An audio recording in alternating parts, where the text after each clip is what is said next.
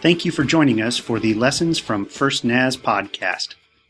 Hi, friends. This is Pastor Cliff, Senior Pastor at First Naz. This week's episode of the Lessons from First Naz podcast is a message that comes from 2 Peter chapter 3. That passage was read to us in the worship service by Tom Hennigan, but was not recorded. I want to make sure that you hear the scripture so you know what we're talking about. After the scripture reading, we'll go to the recording of the message as it was preached at First Naz. The scripture goes like this. Dear friends, this is now my second letter to you. I have written both of them as reminders to stimulate you to wholesome thinking. I want you to recall the words spoken in the past by the holy prophets and the command given by our Lord and Savior through your apostles. First of all, you must understand that in the last days, scoffers will come, scoffing and following their own evil desires. They will say, "Where is this coming he promised? Ever since our fathers died, everything goes on as it has since the beginning of creation." But they deliberately forget that long ago by God's word the heavens existed, and the earth was formed out of water and by water. By these waters also the world of that time was deluged and destroyed. By the same word, the present heavens and earth are reserved for fire, being kept for the day of judgment and destruction of ungodly men. But do not forget this one thing, dear friends. With the Lord, a day is like 1,000 years. 1,000 years are like a day. The Lord is not slow in keeping his promise, as some understand slowness. He is patient with you, not wanting anyone to perish, but everyone to come to repentance. But the day of the Lord will come like a thief. The heavens will disappear with a roar, the elements will be destroyed by fire, and the earth and everything in it will be laid bare. Since everything will be destroyed in this way, what kind of people ought you to be? You ought to live holy and godly lives as you look forward to the day of God and speed its coming. That day will bring about the destruction of the heavens by fire, and the elements will melt in the heat. But in keeping with his promise, we are looking forward to a new heaven and a new earth, the home of righteousness. So then, dear friends, since you are looking forward to this, make every effort to be found spotless, blameless, and at peace with him. Bear in mind that our Lord's patience means salvation, just as our dear brother Paul also wrote you with the wisdom that God gave him. He writes the same way in all his letters, speaking in them of these matters. His letters contain some things that are hard to understand, which ignorant and unstable people distort, as they do the other scriptures, to their own destruction. Therefore, dear friends, since you already know this, be on your guard, so that you may not be carried away by the error of lawless men and fall from your secure position. But grow in the grace and knowledge of our Lord and Savior Jesus Christ. To him be glory both now and forever. Amen. Today I want to just sort of take that passage and break it down for us verse by verse, just sort of follow the line of thought that Paul threw out there. But as we get started, let me tell you just this one thing that's very important to grasp. This passage is all about growing in your faith. Yes, absolutely, it involves some talk about judgment, but the point of the chapter is not judgment. It's about growing in your faith. In fact, it's sort of a how to grow in your faith. Let's take a look. At the beginning of the chapter, Peter tells us the whole reason that he's written this letter, and specifically these last several verses of his letter. He said it was because the people to whom he was writing, for whom he had great affection, had come to believe and to think differently than he, Jesus, and the apostles thought. As a matter of fact, they were of such a different mind that he said, it's no longer healthy or wholesome for you to think the way that you think. And I'm sending this letter to you so that you can see the error of your ways, change your minds, and come back to agreeing with Christ and his apostles. He said, I'm going to change your thinking from something unwholesome to where you agree with a reliable truth.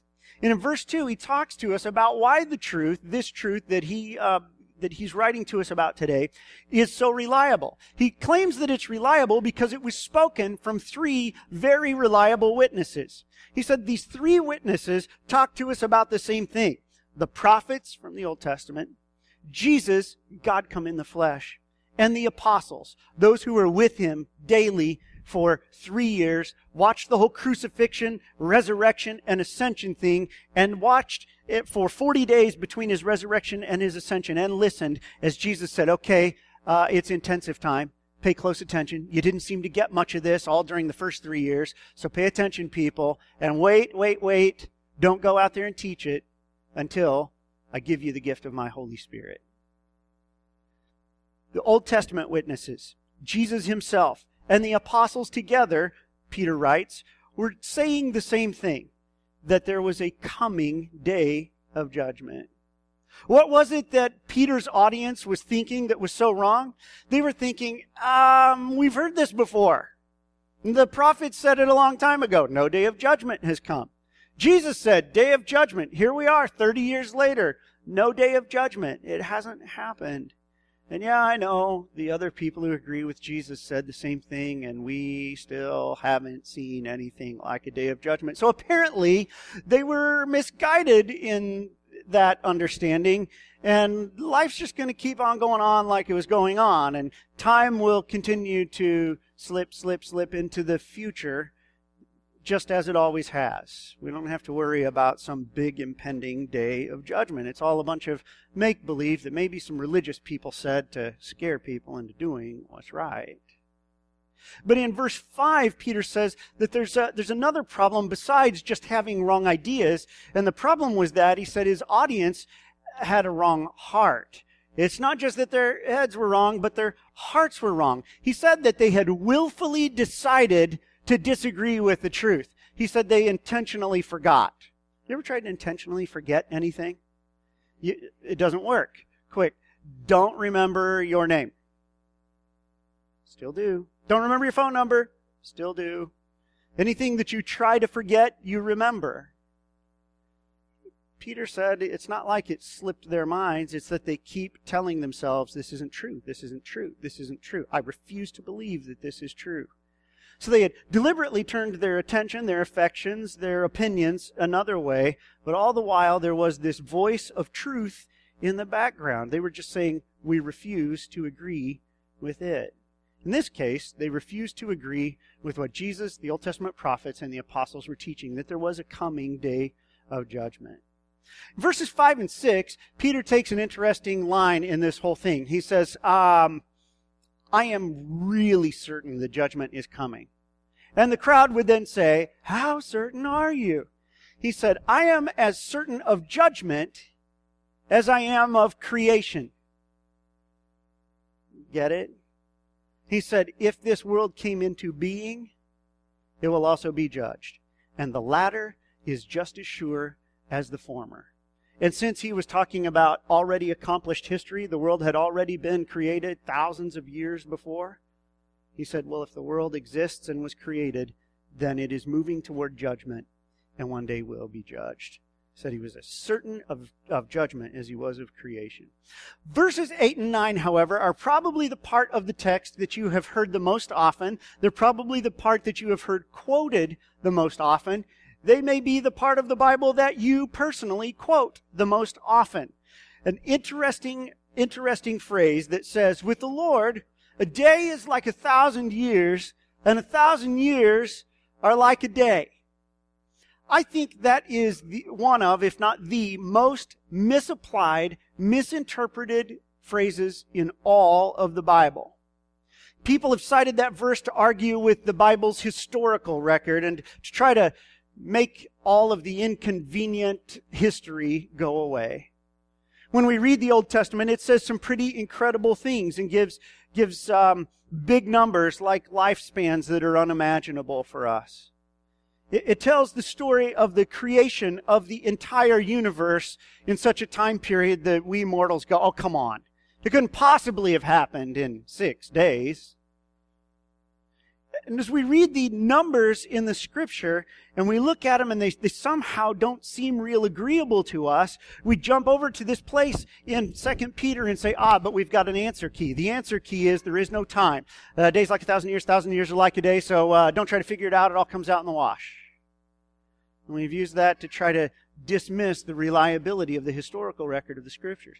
But I think a greater injury that we have done to ourselves is that we have taken this idea, a day is like 1,000 years is like a day, and we've tried to use it to cover God's tracks because we think He needs His tracks covered. That is, we've looked at the promises of God and said, like the audience, when are they going to come true for me? Somebody's praying for me and says, just hold on. I just know that it's going to happen soon for you. And say, soon? Well, if you use the Bible formula, soon is forever. And forever is soon. It doesn't work for me any longer. But we Christians don't like to hear about anybody being disappointed with God. So we very quickly say, 1,000 years like a day, a day like 1,000 years. So God's off, scot-free. Don't be disappointed with Him. Whenever we take parts of God's Word and try to force them to say things that they don't say, whenever we try to apply them to things to which they don't apply, the misinformation costs our souls. See, Peter wasn't talking about chronology. He wasn't trying to make the creation or in 6 days or Adam's 930-year lifespan defendable. He wasn't trying to cover God's tracks. That's not what he was talking about at all. Instead, he's not making a statement that God doesn't run a solar calendar or work according to it. Instead, he's answering some people who had grown apathetic in their faith, so much so that they were saying, none of this righteous living stuff matters either if the time isn't dependable. If this righteous living stuff mattered, then God would have come along in judgment at some point because our world is a mess. Do you understand that people have always said our world is a mess? God needs to come and straighten it out. It's not just today. Just so you know, it's not worse today. It's always been worse. It's always been worse than it ought to be. We've gotten better at communicating it, less shamefaced about communicating it. We take all of the evil and parade it around now. But mankind has always said, this world is broken. And some of us have said, yeah, well, if there is a God out there who's good and this world is so bad, how come He hasn't come and done anything about it? That whole day of judgment thing must be a fairy tale. Here's Peter's answer to that way of thinking. So you know what the problem is? The problem is that you have confused God's patience for slowness. You've confused God's patience for slowness, he said specifically, in keeping His promises. And when we hear promises, we go, ooh, somebody told me that God promised to make me rich and healthy, and not the promises he's talking about. In this passage, he's talking about the promise that the prophets and Jesus and the apostles had made, the promises that judgment was coming. He says when you grab a hold of that verse and run somewhere else with it, when you try to use it to defend God, or when you try to use it to throw out the idea of an omnipotent God who creates on a timetable that is unbelievable to you, you misunderstand where he was going. He said, no. This thing is talking about the promises of God. And in case you think God has been too slow to judge this world, then understand that His slowness means your salvation.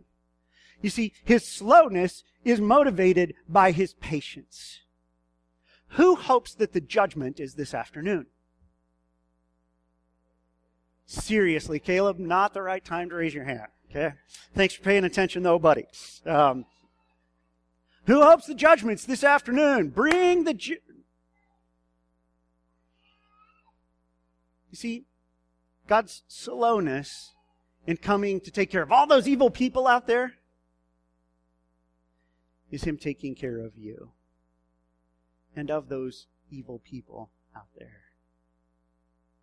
God's slowness is what we call slowness, is actually His patience. And His patience is built upon one very important spiritual principle that just might save you in the end. And the principle is this: God would far rather be patient with you than judge you. We're talking about the heart of God here. You know what the heart of God prefers? He's not sitting up there going, oh, I can't wait for the day. The heart of God leans the direction of human beings in love.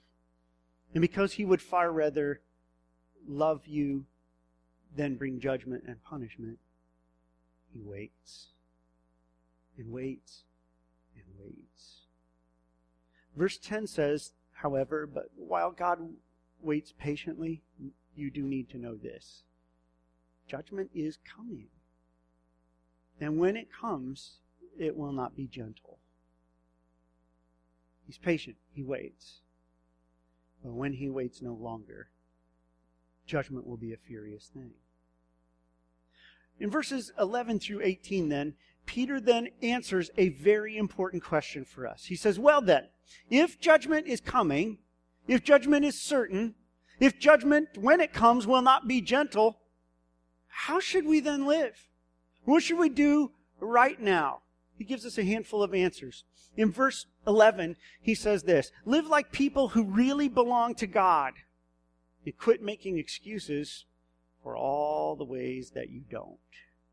Live like people who really belong to God and quit making excuses for the times that you don't. Listen, excuses, I'm going to give you a definition here. If you're a note taker, write this one down because I promise it's good. Okay? Here's an excuse. An excuse is a lie that we tell ourselves or others to let ourselves off the hook when we never intended to be successful in the first place. Let me say it again, you unpack it. What is an excuse? It's a lie that I tell myself or Jean so that she and I will let me off the hook when I never intended to do what I told her I would. See, if my heart is right toward Jean and I promised her something, but I just failed to be able to do it, I tried, it didn't work out, then I'm being honest when I say to her, I didn't get it done. I'm sorry, will you forgive me? When I come to her and give her all the 900 excuses for why I never tried to be faithful to her, categorically a different thing, isn't it? In verse 11, Peter says to us, in response to that question, well, if judgment's coming, and when it comes, it's going to be, how should we live? He says, well, live like people who really belong to God instead of making excuses for all the ways that you don't live like God.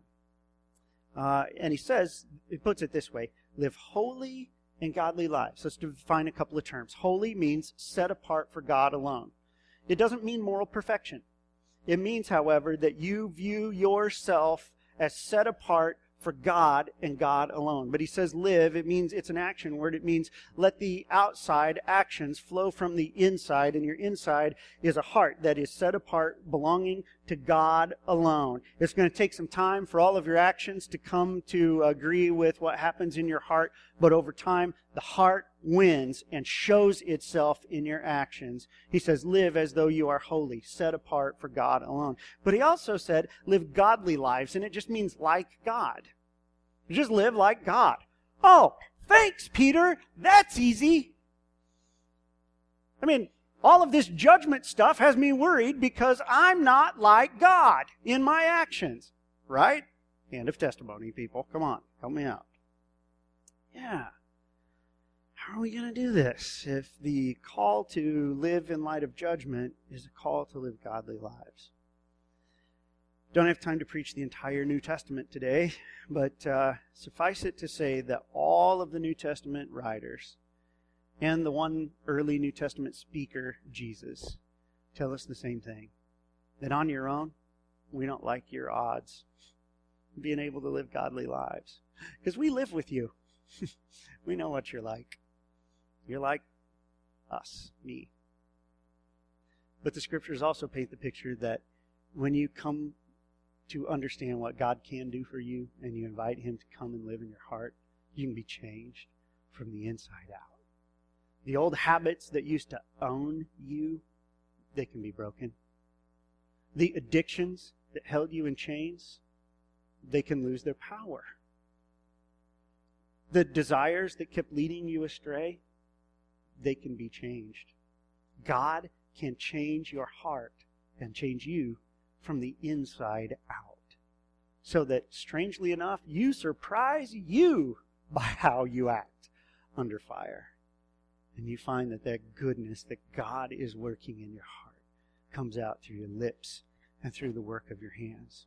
So if there's this judgment and it's coming, Peter said, fortunately God's waiting because he's patient, because he loves us and would rather love us than judge us. When it comes, it's coming like a fury. How should we live? He says, live like people who really belong to God and quit making excuses for why you don't. You know how good it is, how effective it is to make excuses to God? You make excuses to me. I may buy them. The problem with making excuses to God is he knows the truth and knows your heart. So all the excuse making does is make you look like an excuse maker, who is a person who tells lies trying to get off the hook when they never intended to be faithful. In other words, excuses don't work with God, so just be honest. Live toward him honestly. Ask for the help of his Holy Spirit in becoming one who lives like he does. How should we live? If there's a judgment that's coming, we don't like the idea, but it's coming, how should we live? Peter says, well, live like people who believe God's word, who believe that there's a new world coming, and that we are to use this life in this world to prepare ourselves for life in the next one. See, while he was talking about the whole business of judgment, you probably heard the part about fire and damnation and destruction. Ugh. It's all the stuff that we associate with judgment. But in the very same chapter, Peter said, oh, by the way, there's also good news in this. It's the God who doesn't like this messed up world in its present condition any more than you and I do. He has said, you know what, I'll make a new one for all of us. I'll make a new world for us. And it will be a beautiful thing. I'll fix the broken stuff. I'll make all things new. I'll make you new from the inside out. Then I'll make a new world where we can be together. I like that idea. God making me new and making a new world. That is, that he's in this life getting me ready for life in the next one. I think Christian teaching on heaven gets a lot more specific than the Bible does, and that's a problem. When we start talking in greater detail than the Bible does about anything, we're just spouting our opinions about it. You know what the Bible says about heaven? There is one. It says God's there. It says people can get there.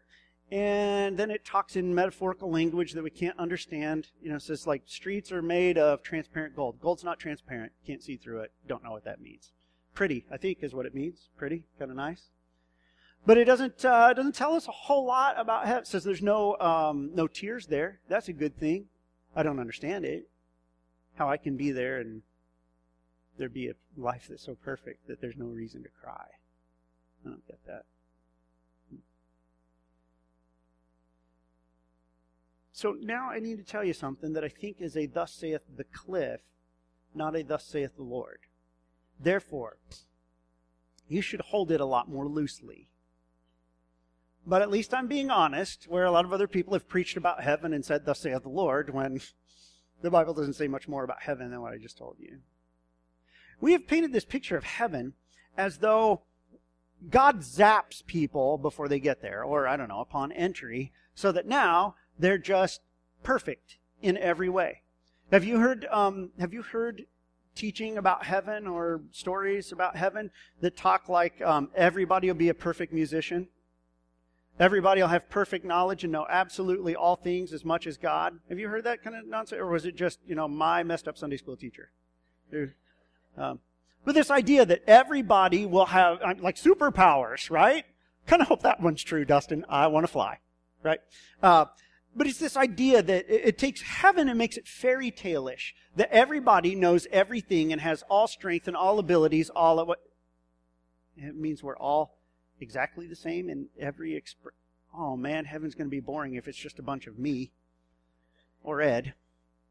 Oh, I mean, I want a good solid Ed there, but not too much of a good thing, Ed. Tina, no amens. Okay. I wonder if what God's if what God is hoping will happen in this life is that we will so allow His Holy Spirit to work inside us that He gets us ready for the next life. What if you get to heaven able to enjoy heaven, the presence of God, the goodness, the beauty, What if when you get there, that's all the ability you have to enjoy it? I just wonder. I think C.S. Lewis talked about this a little bit too. In other words, I think an awful lot of us have been saying, forget the judgment. As long as I get into heaven, I don't care. I mean, I can live in a cardboard box, the city dump, as long as I'm in heaven. And I think, well, what if there's no dump? And what if there's no thrown away cardboard boxes?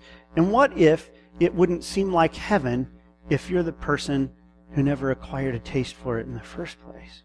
What if what God was hoping to do in this life, in remaking us from the inside out, was to make us a people who could enjoy heaven when we eventually get there, this new world that he talks about? I think, note the word think, I think what Peter was saying was we should live like people who believe God's word, that there's a new world coming, and that we, because of that belief, spend the rest of this life getting ourselves prepared to live in the next one. We spend so much of our lives just fighting this world and trying to play defensive ball in this world. We focus on it, and it's why we whine and complain about how bad it is here. Peter said, live like people who think there's a new world coming. Spend some time focusing your attention and your intent upon it. See if in the process of God remaking you, he doesn't make you one who can enjoy being with him forever. Thus saith the cliff. Okay? How should we live? We should also live, verse 14 says, in a way that makes your relationship with God more peaceful. Live in a way that makes your relationship with God more peaceful. And honestly, that's going to take a lot of effort for a lot of us. Question for you. Do you find this whole religion thing, relationship with God, to be at times awkward, confusing, sometimes disappointing and unenjoyable? Don't have to raise your hands, but know this. Your pastor finds Christian living to be each of those things at various times. I find it to be confusing. I find it to be disappointing. There's some times that I don't enjoy it a whole lot, and it is awkward a lot of the time.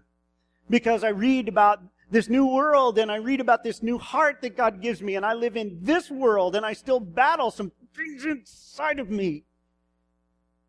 And it's a tough go. There's medication for that. Yes. I'll just take some of yours. Thanks.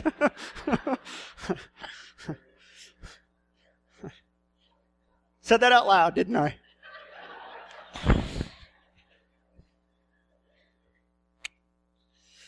The end of Cliff's pastorate here. Great. Can I give you a little practical Christianity 101 this morning? Don't make your life harder than it has to be. Live in ways that make life between you and God more pleasant. Think about this. Think of it in terms of your relationship with your parents or parents with your children. I'm going to talk to the kid end of things, but adults you can listen to because you were a kid once. Think about the times when you have ignored your parents' advice or wisdom, and they were right, and since you ignored it, it got you into a tough spot, and that then blew up in your face, and you needed your parents to come and kind of help you out. Simple obedience would have saved you a lot of trouble. But you had to do it your way, and when you did it your way, boom, blew up in your face. And it left you, after your parents came, glad to help rescue you. It still left you feeling ashamed and a little bit at odds with your parents. Obedience and respecting their wisdom would have saved you a ton of trouble. The same is true in our relationship with God. But since we are in the opposite habit, we're in the habit of doing life our way and then saying, oh, God, please help. I didn't see it coming. Nobody warned me. Boom. Since we're in the habit of living that way, it may take a while for us to break the habits of disobedience and of disrespecting the wisdom of God. It may take a long while. The good news is, you're not slow in keeping His promise. He's patient with you. He's waiting. How should we live? Live like people who really belong to God and quit making excuses for why you don't. Live like people who believe that there's a new world coming and you're getting ready for it. Live in a way that makes your relationship with God more peaceful instead of more awkward. Verse 17 says, build your relationship with God or it will unravel. Verse 17, I want to read it to you. 17. Therefore, dear friends, since you already know this, be on your guard so that you may not be carried away by the error of lawless men and fall from your secure position. Peter says, build your relationship with God or it will unravel. He talks about this relationship with Christ being a secure thing. God's got us, but He's got us safe and secure, but He does not imprison us. Now, I don't want this to be true, but here's what the Scripture says. He said that you could fall from your secure position. Fall from secure position. Is the position secure? Yes. He says, I've got you in this, but I will not imprison you to me. Come love me. Come willingly stay with me. Be careful that you don't fall from this secure position. I don't like what it implies, but here's what it implies, that you can fall from your secure position. And here's what it teaches us about how to live. It teaches us to do what it takes to thrive, or your faith will take a dive. It's a little catchy little rhyme that you can remember. But do what it takes to thrive, or your faith will take a dive. Question for you. What are you doing intentionally to build your relationship with God so that it doesn't unravel while you're not paying attention? Just for you to answer. What's it take to thrive so that our faith doesn't take a dive? The last verse says, grow in the grace and in the knowledge of Jesus Christ. He says, why don't you do this? Why don't you go back to what was written and agree with it? That's the knowledge end of things. He says, in the meantime, why don't you also grow in grace? You know what it means to grow in grace? It doesn't mean live in such a way that you need lots more grace. It means become a person who gives a lot more grace than you used to. Remember how I started this sermon by saying the church has run a lot of people off because we didn't offer them grace? We offered them a bony finger of judgment. Your sin is worse than my sin. Yeah, people don't like that. They don't come to churches that are full of people like that. You know what they need? They need this good news. That yes, there's a judgment coming, but that God's not in a hurry to get there. While He will work justice one day, you know what He loves more? Mercy. Patience. He's not slow in keeping His promise. He's patient, and His patience means your salvation if you will eventually get the point. In the meantime, He says, you know what will help you come to really understand the grace of God toward you? You start giving it to a bunch of people who don't deserve it. Because that's what God did with you. He gave grace to somebody who didn't deserve it.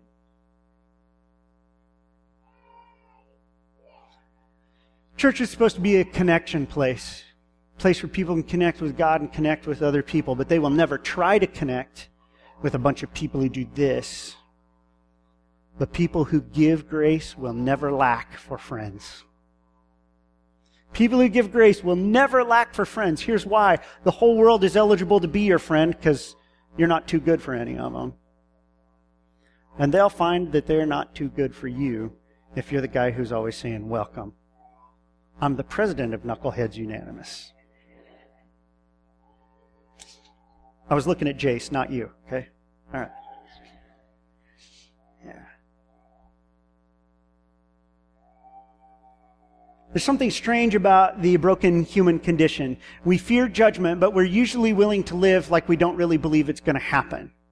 We can't stand the notion of God disapproving of us, But we're willing to live like, well, how did Peter put it? He said, like God is slow in keeping his promise to bring judgment. So we just do life our way. We reject his wisdom and we decide we know better how to live in this world. We disobey him. It's foolish, isn't it? Here at First Naz, we believe that there is a different path than that. And it's a better, more preferable path. It's a way of living that's called discipleship. And discipleship means connecting with God and others, doing what it takes to grow in our faith, and serving as a way of life. All three are necessary components, growth included. You say, well, I've been trying to connect with God, and yeah, I help out some, but grow in my faith? I don't have time, not that interested. Understand this, if a disciple is someone who connects with God and others, grows in their faith, and serves as a lifestyle, if you take any one of those three things away, you don't have a disciple.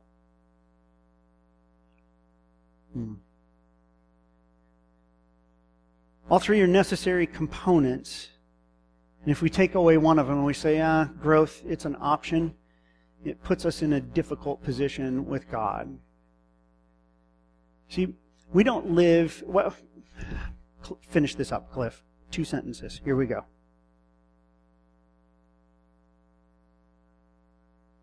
The children of God do not need to fear judgment because we know that Jesus has accepted the punishment for all of our sins. But we don't live like there is no judgment because we fear God and want to honor him. 2 sentences. You get it? How should we live in this world?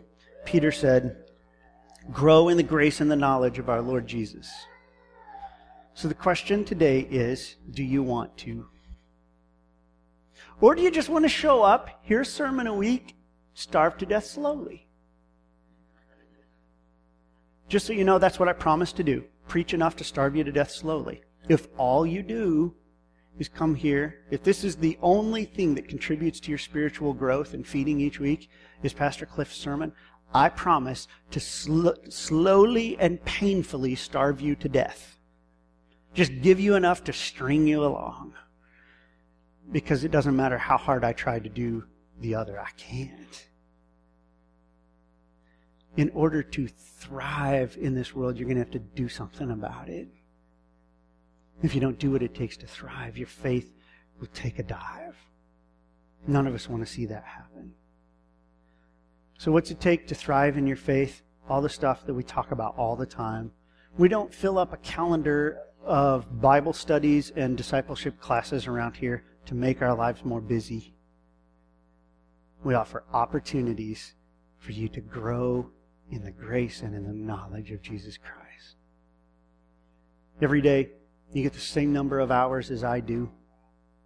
I would highly encourage that you take part of it to spend time in God's Word and in prayer.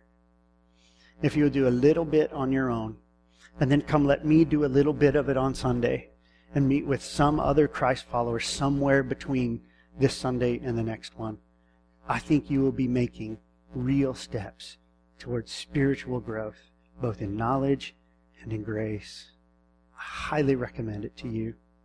It's better than the life of slow, painful starvation that is promised to all of us who do nothing about growing in our faith.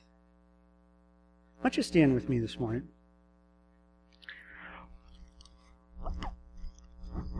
Close your heads. Close your heads. You know, some people just need to know when to quit. And I think I was done preaching about 5 minutes ago. Close something and open something else. Close your eyes. Open your hearts. Bow your heads. Let me ask you, will you pause before God in silence for just a moment? Say, God, is that your hand in the middle of my back just nudging me forward a little bit? Are you wanting me to take steps forward in the faith today? To really make a decision today that life changes today. I will be a grower. We listen for your voice.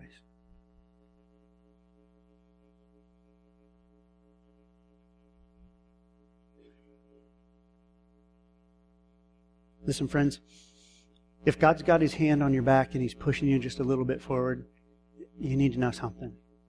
You do not want to try to live forever bracing yourself against the hand of God that is gently nudging you forward in your faith. Why don't you follow his lead today? Let him stir up that hunger in your heart for his word.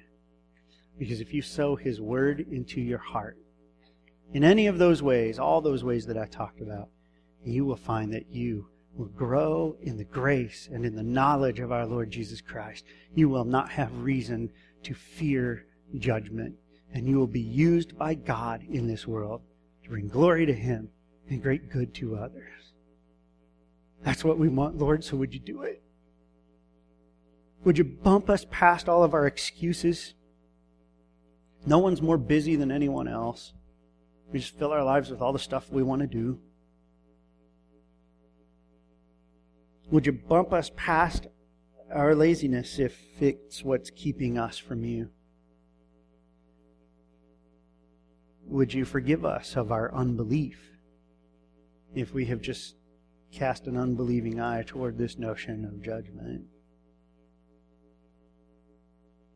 Give us eyes to see the steps that you want us to take. Hearts that believe both in that day that's coming and in the present grace and forgiveness of God. The patience that brings about our salvation. Lord, I thank you for not being slow, but patient with people like us. Some are ready today to make pledges to you. I will be one who seeks growth. Meet them at their place of decision, Lord. Give them strength and help. Help them to see when they're making excuses. And give them a leg up over the top of all those barriers that stand in the way. Just keep your heads bowed and eyes closed for just a moment. Again, clarity in how I ask this question. I'm not asking if you feel guilty for not growing. I'm saying, today, do you know for a fact God tapped you on the shoulder and said, I want you to take a step forward? And you said yes to him. Would you just raise your hand? Because I just want to know. Keep it up there because I just want to make sure I'm remembering faces and who I can pray for. All right. Yeah, good. Yep, back there too. Both of you. Good. Yeah. So, Lord, since you spoke and some said yes, I want to insert myself in the equation and say, be with my brothers and sisters, young and old. All these hands over here, those there and those in the back, who said, I heard his voice and I say yes. Help them, encourage them, Lord. In your name I pray. Amen. Hey, let me make this easy for you as you leave. If you're wanting to grow in your faith and you don't have a copy of the Bible for a copy for your very own, just go out to the kiosk, the connection desk. It's right out those back doors of the sanctuary. We have free Bibles for anyone who doesn't have one. So Bill, can you just run out there to the connection desk for me? And if you're saying, I want to take a step forward in the faith and I need a copy of the scriptures to make it happen, you just see Pastor Bill and he'll be glad to hook you up with that. Grow in the grace and the knowledge of Jesus Christ. So may you know his peace this day and always. Amen. You are dismissed.